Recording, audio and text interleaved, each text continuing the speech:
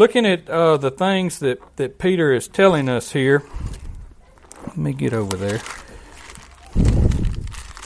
And considering what Andrew said, I thought he did a really good job, and I also think it would be good for us to really delve into that verses 5 through 11 in more detail. When you read that, it jumps out at you as being a lot like the fruits of the Spirit in the study we had in that, those same type things. And so I'm sure we'll try to plan to do that at some point in the future. But in considering chapter 2, Peter, as Andrew said, he really did a good job. I'm not going to read some of what I had because he did kind of bring to light the fact that 2 Peter is really seemingly a follow-up of 1 Peter, which is all about suffering. That's one of the themes in 1 Peter is our suffering for Jesus' sake because he suffered for us. And Peter in 1 Peter, he ties that concept together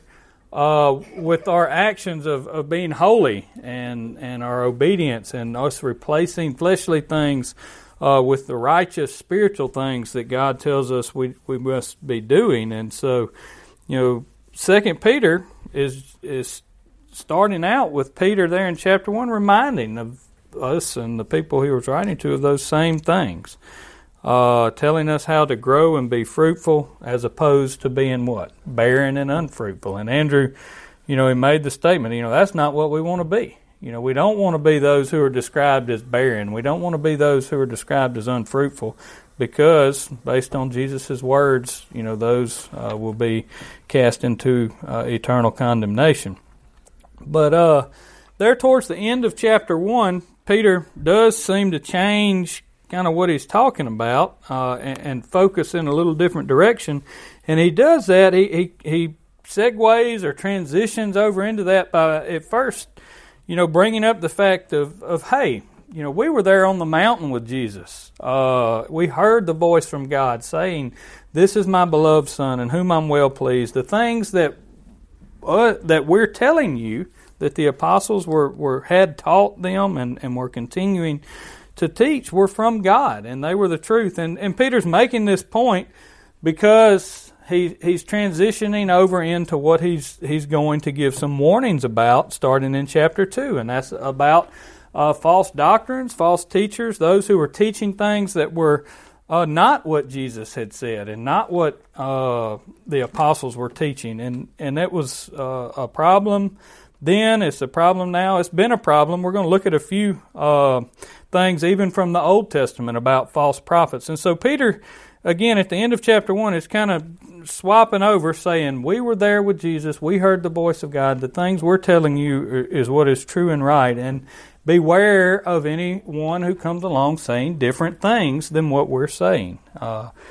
And so, again, there's rebukes and warnings about false teachings and false prophets, really, in a lot of the Bible, Old Testament and New. But Peter makes the statement there in chapter 2, verse 1 and 2. It says, "But there were also false prophets among the people, even as there will be false teachers among you, who will secretly bring in destructive heresies, even denying the Lord who bought them, and bring on themselves swift destruction. And many will follow their destructive ways, because of whom the way of the truth will be blasphemed." And so, Peter's saying, there has been false prophets in the past. There will be more false prophets and teachers to come. They will be among us or among you, and they will draw some away. People will follow them. And so, in light of that, I wanted just to kind of look at several different things. Again, rebukes and warnings about false prophets and false teachers are abundant in the Bible, Old Testament and New. You can look in Isaiah. If someone would read Isaiah chapter 5, please, verses 20 and 21.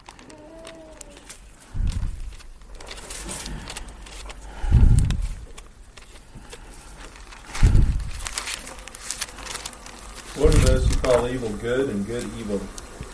Put darkness for light and light for darkness, who put bitter for sweet and sweet for bitter. Woe to those who are wise in their own eyes, and prudent in their own sight. Okay, and you can continue reading. There's some more woes, but in thinking about false prophets or false teachers, or those who call evil good and good evil, who put darkness for light and light for darkness, bitter for sweet and sweet for bitter.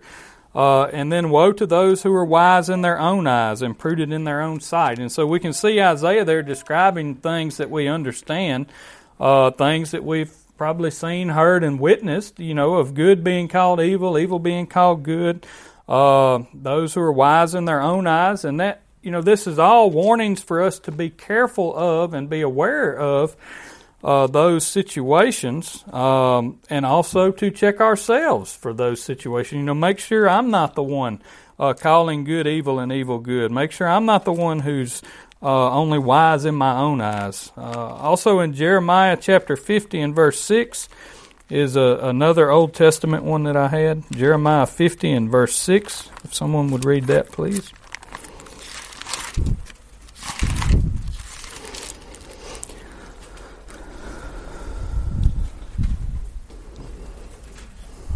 Mr. Gary, would you mind getting that? My people have been lost sheep. Their shepherds have led them astray. They have turned them away on the mountains. They have gone from mountain to hill. They have forgotten their resting place.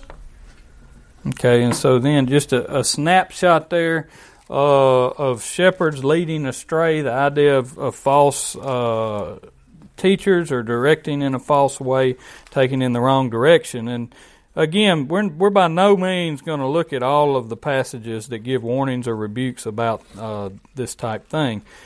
Matthew chapter 7, if you flip over to the New Testament, we've got Jesus in Matthew chapter 7 there in verse 15. It says, "Beware of false prophets who come to you in sheep's clothing, but inwardly they are ravenous wolves. You will know them by their fruits. Do men gather grapes from thorn bushes or figs from thistles? Even so, every good tree bears good fruit, but a bad tree bears bad fruit. A good tree cannot bear bad fruit, nor can a bad tree bear good fruit. Every tree that does not bear good fruit is cut down and thrown into the fire. Therefore, by their fruits you will know them." And you can keep on reading about, we will look at that a little bit later in the lesson, about some further things Jesus says there about, what to be aware of and what we should be being. But just in those passages, we've got Jesus giving a warning about false prophets. And we can see some things from there that, this idea of a wolf in sheep's clothing, the idea of, a false teacher not pronouncing himself as a false teacher, that it is something that you have to kind of be cognizant of and considering and looking for. And Jesus tells us, the best way to identify that is by their fruits. And so we'll talk a little bit more about that in a few minutes also. Acts chapter 20, another warning. I wish I could have found it, but I've heard it quoted before in a sermon that there's more warnings and teachings about false doctrine and false teaching in the New Testament than a lot of other things. And if you get to looking at it, it's a lot of it. Acts chapter 20, starting in verse 27. We've got Paul, and this is where he's with the Ephesian elders. He says, "I have not shunned to declare to you the whole counsel of God. Therefore take heed to yourselves and to all the flock, among which the Holy Spirit has made you overseers, to shepherd the church of God, which he purchased with his own blood. For I know this, that after my departure savage wolves will come in among you, not sparing the flock. Also from among yourselves men will rise up, speaking perverse things, to draw away the disciples after themselves. Therefore watch and remember that for 3 years I did not cease to warn everyone night and day with tears." Okay, so again, we've got the Apostle Paul, and I've got several more verses from him, but it's the same thing that Peter's saying, to beware and watch out for false teachers and false doctrines, that they will come, they can and will be from among you, and so it's something that you've got to be watchful for. In Ephesians chapter 5, again, Paul, this is the ones he had reminded of, but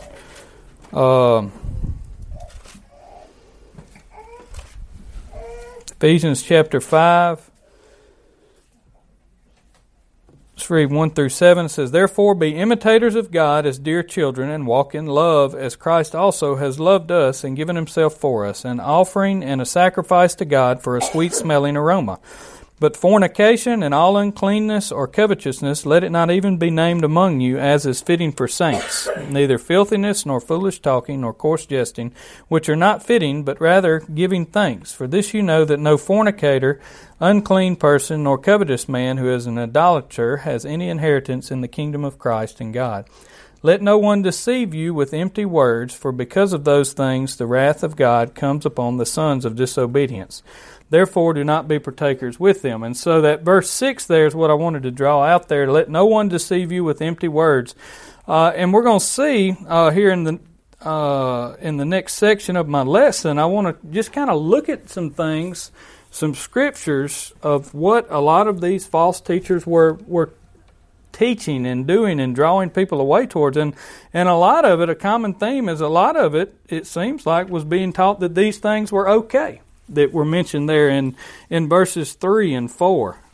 And, that's by no means an exhaustive list of the only things false teachers would teach, but that is a recurring theme that I think we can see. We'll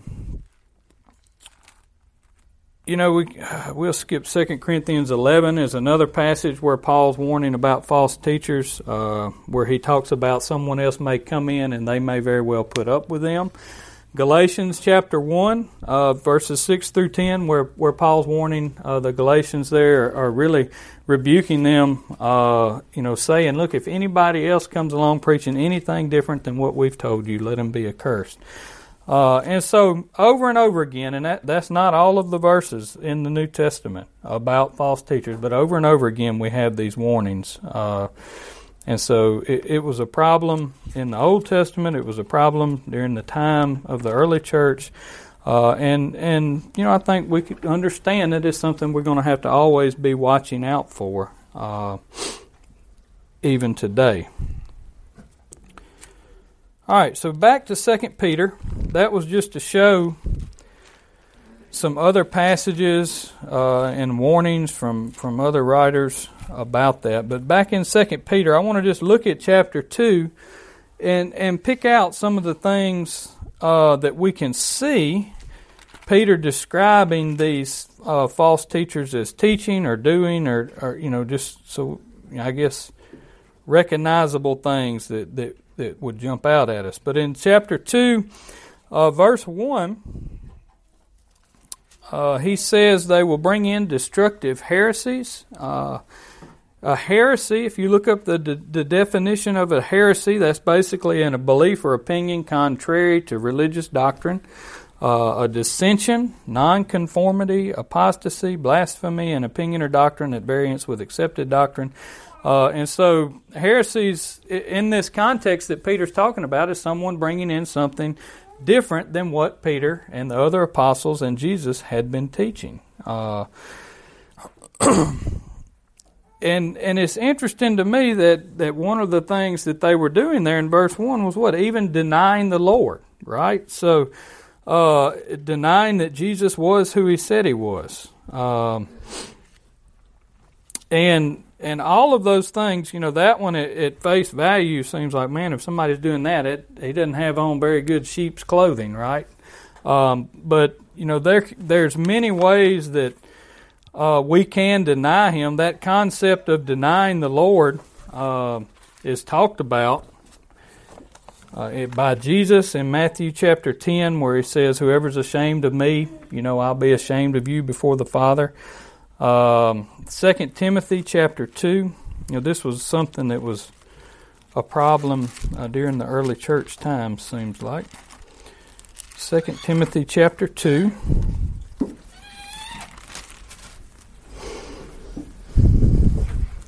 Says, for this reason I also suffer these things. Nevertheless, I'm not ashamed, for I know who I've believed, and am persuaded that he is able to keep that which I've committed. I don't think that's the verse. 2:12, I'm sorry. If we endure, we shall also reign with him. If we deny him, he will also deny us. If we are faithless, he remains faithful and cannot deny himself. in 1 John chapter 2. 1 John chapter 2, starting in verse 22. It says, "Who is a liar but he who denies that Jesus is the Christ?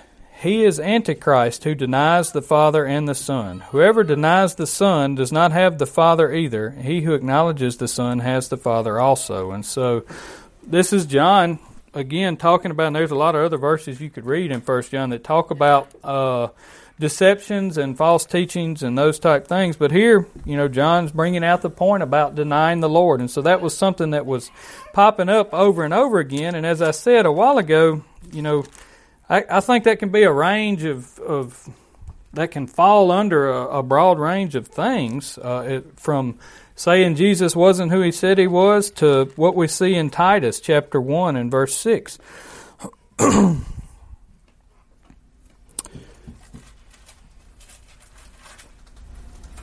Oh, hold on, I didn't write.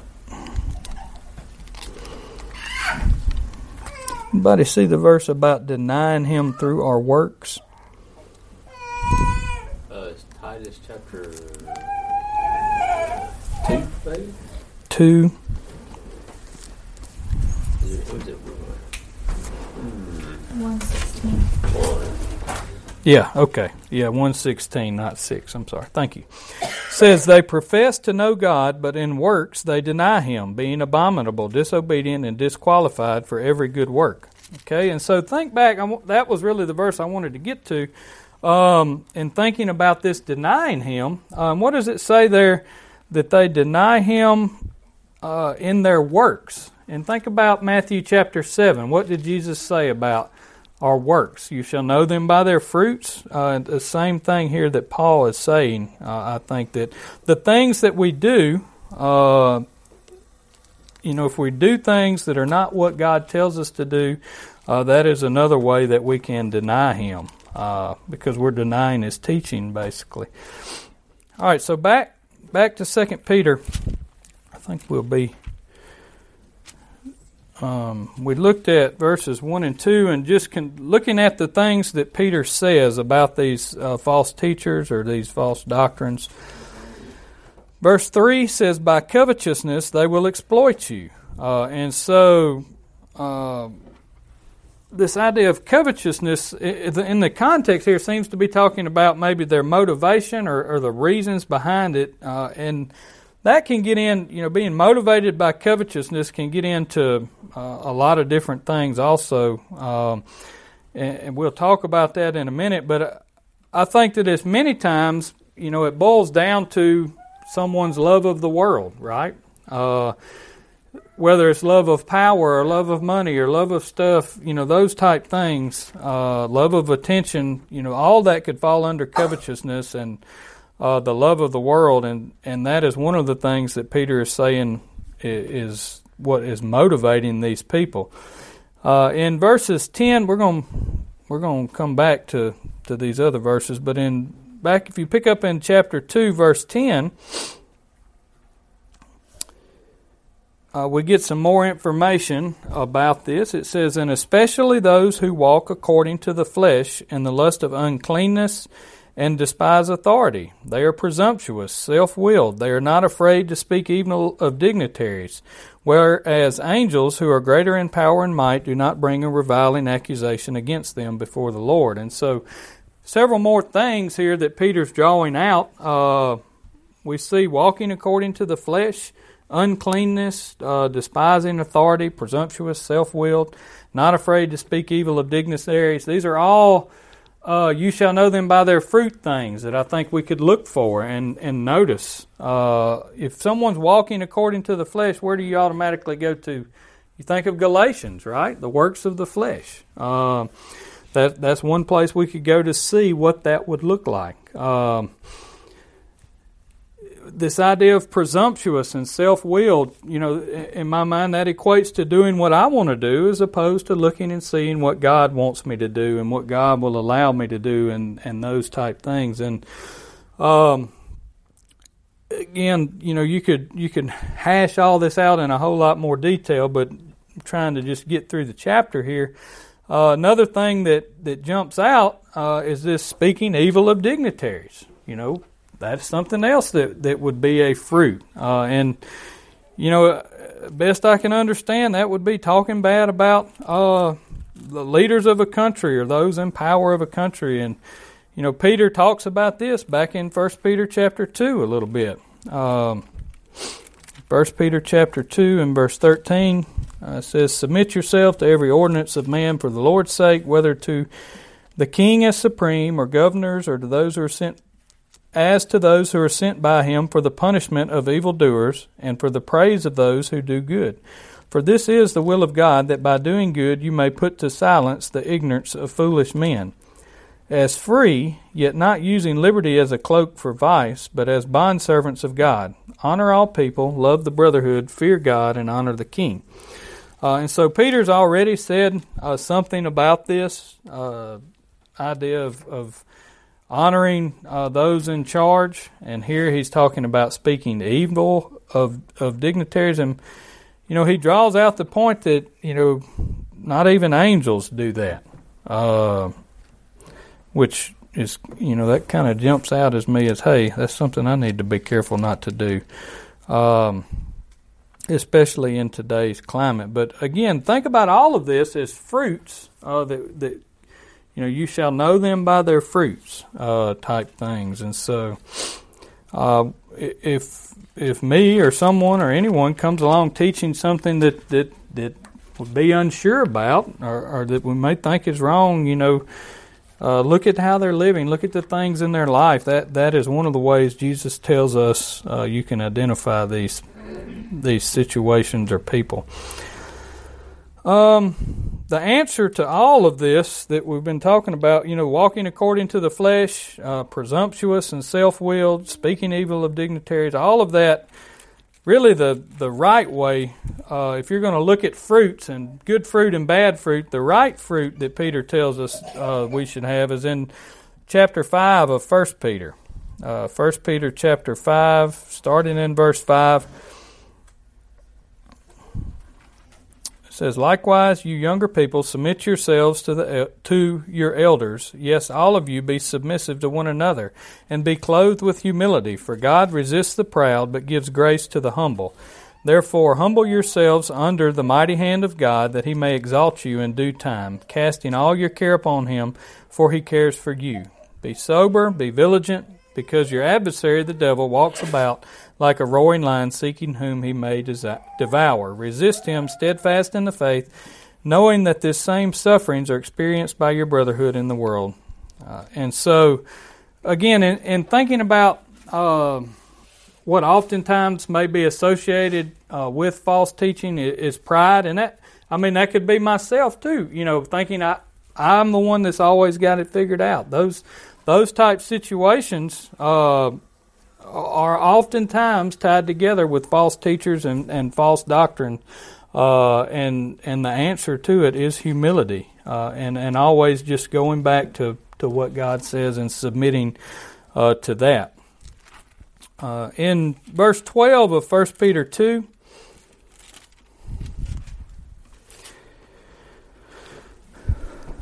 some more things there about these false teachers that Peter is bringing out and warning about. It says they speak evil of things they do not understand. And so when I think about that, someone speaking evil of something they don't understand, you know, my mind immediately goes to the Pharisees and Jesus. You know, they didn't understand who Jesus was. They didn't want to believe he was who he said he was, but they didn't understand things about him.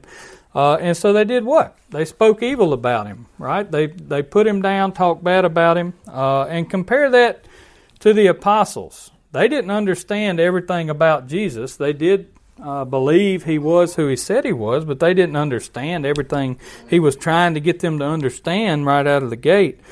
But their attitude was different, right? They didn't speak evil of him. Their attitude was submissive to him. I can learn from you, those type things. And so, you know, when I think about those two things being opposed to each other, and which attitude we're supposed to have, and which attitude anyone who is a teacher should have, it shouldn't be one that speaks evil of others. It should be one that wants to try to teach and learn, who is submissive to the Word of God.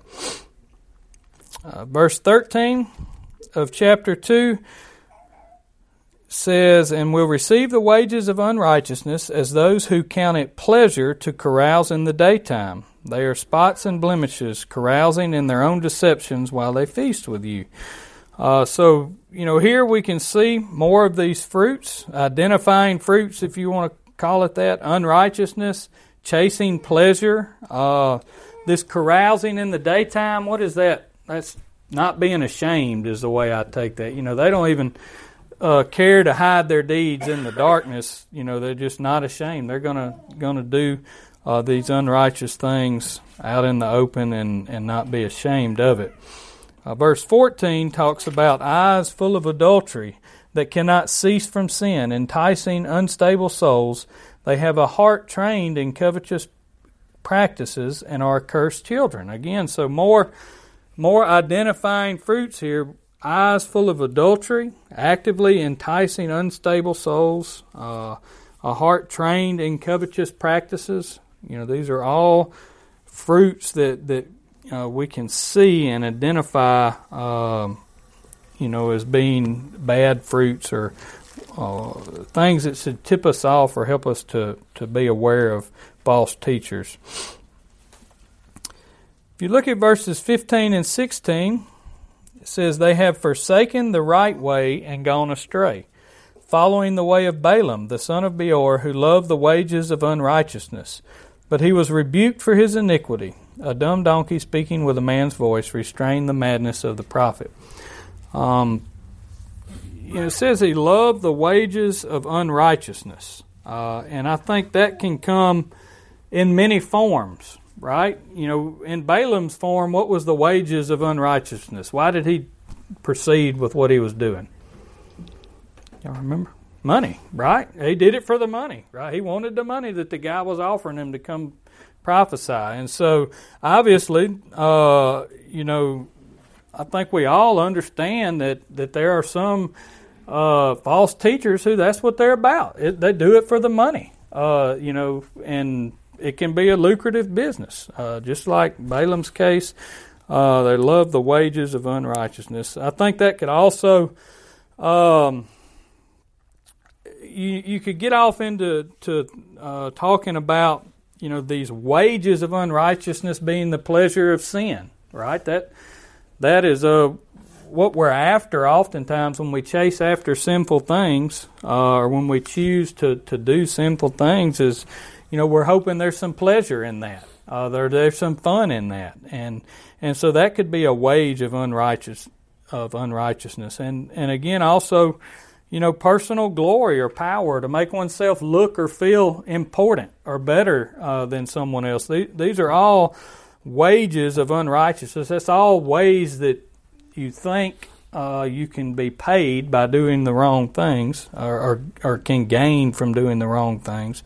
None of it are things that we should follow or go after.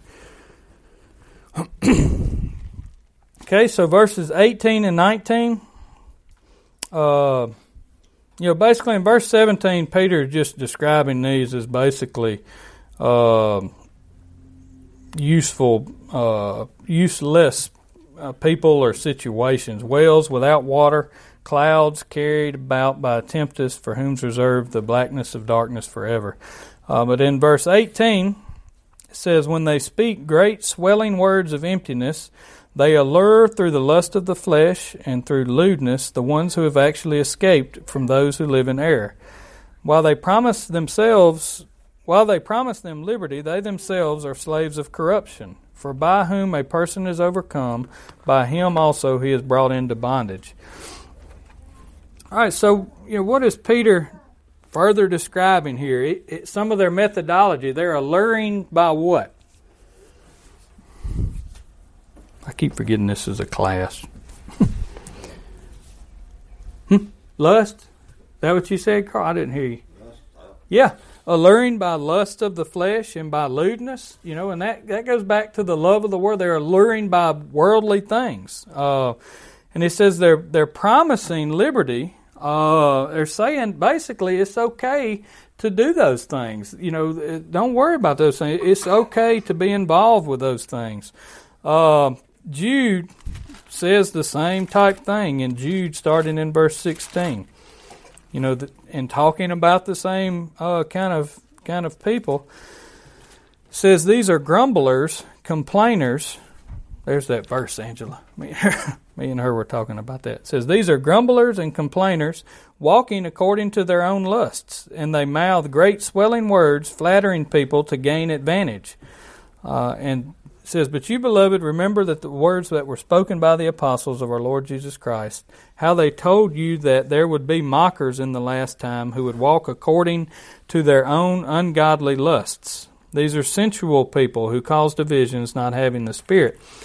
And so Jude, painting the same picture there that Peter's painting about false teachers and the lust of the flesh, that they'll say those things okay. They'll try to draw you away through those things. And that is a real danger. This idea of promising liberty, it's okay to be involved in things that the Bible describes as sinful. Peter says, they're promising that when they're really what? They're really slaves of unrighteousness. And we understand as Christians we can't be serving unrighteousness. We can't be slaves of sin. We're to have put that to death. That's what Paul tells us in Romans chapter 6, that don't serve that anymore. Don't be a slave to that. Be a slave to God, to righteousness. I think, again, we could spend a lot of time further developing those thoughts. That idea of promising liberty or saying it's okay to do these things, this was a real problem back then in the early church times. Think about what was going on in the churches in Revelations chapter 2 and 3. At least a couple of them. They had teachers there who were saying it was okay to commit sexual immorality. Right? And Jesus rebukes them for that. Rebukes them for allowing those people to teach that and to draw people away. And so that idea of promising liberty, or it's okay to do these things, was a problem then, and it can be a problem today. And we have to be aware of that and ward against that and fight against that. And based on what we see in Revelation, again, that's Jesus talking, saying don't allow those things to be taught or promoted because, it's sinful and draws people away. Colossians chapter 2 is just another place where we can get some more pictures of these fruits. Paul there in Colossians 2, we could read that all, but basically, if you put it all together in a list there, he says, don't be drawn away because of philosophy, because of empty deceit. Basically, deceitful promises. They're empty promises, things that aren't going to come true. Don't be drawn away by the tradition of men. That's a danger, was a danger then, and can be a danger today for us, to put tradition over what God says. And according to the world. Again, that's the recurring theme of all this over and over again, is this idea of those worldly things, or those bad fruits, especially that we can recognize this by. These are all things that we have to examine ourselves for personally and as a group, and be aware of, and be sure that that's not what we're doing or allowing, that we're warding against that. All right, that gives me just a couple minutes. In chapter 3, and we're not going to spend just a whole lot of time at all in chapter 3. Maybe we can look at that later on in more detail. But, in chapter 3, Peter gives us one more picture there of some more bad fruits or some more recognizable features that were going to come. It says, scoffers will come. Make sure I'm in the right place. Yeah, verse 3. Chapter 3 and verse 3 says, knowing this verse, that scoffers will come in the last days, walking according to their own lusts. Again, back to that same recurring theme. And saying, where is the promise of his coming? For since the fathers fell asleep, all things continue as they were from the beginning of creation. For this they willfully forget that by the word of God the heavens were of old, and the earth standing out of water and in of water, by which the world that then existed perished, being flooded with water. But the heavens and the earth, which are now preserved by the same word, are reserved for fire until the day of judgment and perdition of ungodly men. But, beloved, do not forget this one thing, that with the Lord 1 day is as 1,000 years, and 1,000 years as 1 day. The Lord is not slack concerning his promise, as some count slackness, but is long-suffering towards us, not willing that any should perish, but that all should come to repentance. And so, you've got there in verse 3, Peter, again, giving a warning about scoffers who come basically taunting God's promises, right? Saying, yeah, he said that, but look, everything's just as it's always been. Nothing's going to happen. You just do what you want to do. It says, walking according to their own lusts. That's doing what I want to do if I walk according to my own lusts. And so he's warning about people who basically do that, walk according to their own lusts, who taunt God, who say, don't worry about his promises, don't believe his promises, those things are not going to come true. But Peter refutes that there in chapter 3 and in other places, saying, no, the Lord's promises will come true. And these people forget that. And that's what he's telling us not to forget. And some of these promises that the Lord has made is that false teachers will be punished. All wrongdoing will be punished. In chapter 2, verses 4 through 11, we skipped over that. But if you read that, it says, Peter's making the point of think about God's promises in the past and look at what he's done in the past and realize it's going to come true again. It says, for if God did not spare the angels who sinned, but cast them down to hell, and delivered them into chains of darkness to be reserved for judgment, and did not spare the ancient world, but saved Noah, one of 8 people, a preacher of righteousness, bringing in the flood on the world of the ungodly, and turning the cities of Sodom and Gomorrah into ashes, condemned them to destruction, making them an example to those who afterward would live ungodly, and delivered righteous Lot, who was oppressed by the filthy conduct of the wicked. For that righteous man dwelling among them tormented his righteous soul from day to day by seeing and hearing their lawless deeds. Then the Lord knows how to deliver the godly out of temptation, and to reserve the unjust under punishment for the day of judgment, and especially those who walk according to the flesh in the lust of uncleanness, and despise authority. They are presumptuous, self-willed. They're not afraid to speak evil of dignitaries. We read the rest of that. But, Peter is saying, remember those promises. Those things are going to come true. Look at what God's done to the righteous and the unrighteous through time. He has always saved the righteous, always punished the unrighteous.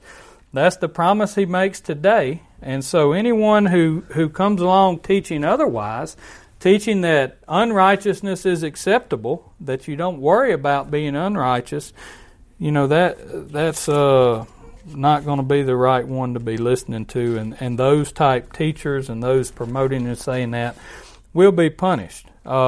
Jude says the same thing in Jude verse 5 through 11. I can't remember if we read all of that a while ago. And Jude uses the same type philosophy to say that. He says, I want to remind you, though you once knew this, that the Lord, having saved the people out of the land of Egypt, afterward destroyed those who did not believe. And the angels who did not keep their proper domain, but left their own abode, he's reserved for everlasting chains under darkness for the judgment of the great day. And then he goes on to Sodom and Gomorrah. Over and over again, these writers of the New Testament saying, look at how God's handled this in the past. That's how he's going to handle it again. So be sure you are on the side of righteousness. You know, he's also, besides promised punishment, he's also promised salvation for following his ways. You know, in 2 Peter chapter 3, we're almost to the end. 2 Peter chapter 3, in verse 11, Peter kind of sums this up. He says, "Therefore, since all of these things will be dissolved, what manner of persons ought you to be in holy conduct and godliness, looking for and hastening the coming of the day of God?" And you keep on reading in verse 14, "Therefore, beloved, looking forward to these things." That means counting on his promises. "Be diligent to be found by him in peace, without spot and blameless. And consider that the long-suffering of our Lord is salvation, as also our beloved brother Paul, according to his wisdom given to him, has written to you." And then again in verse 17, "You therefore, beloved, since you know this beforehand, beware lest you fall from your own steadfastness, being led away with the error of the wicked. But grow in the grace and knowledge of our Lord and Savior Jesus Christ. To him be the glory now, forever. Amen." And so Peter's reminding of these promises and what is required, what is God wanting from us? But holy conduct, godliness, without spot, blameless, steadfastness, spiritual growth. Those are the things Peter's encouraging. Those are the right fruits that we talked about. You shall know them by their fruits. Those are the fruits that God's true teachers are to have and can be identified by. You know, I was going to go back and look again at Matthew 7 and read some more of that. We're out of time, but if you read all the way through verse 29, you get past that section that talks about you will know them by their fruits, and you get into the part where he says, you know, many will come saying, "Lord, Lord," but that's not enough. He goes on to say, you know, they will be punished because of lawlessness. And so it's going back to being sure we follow the things that he says to follow, and anything different, you know, God's going to punish. So that's all I had. I know I flew through that in more of a sermon topic, but you know, I think a lot of that can be developed further and thought about further. It's always, you know, good reminders. That's what Peter was doing, was reminding and warning, and that's something we have to do and be sure of. But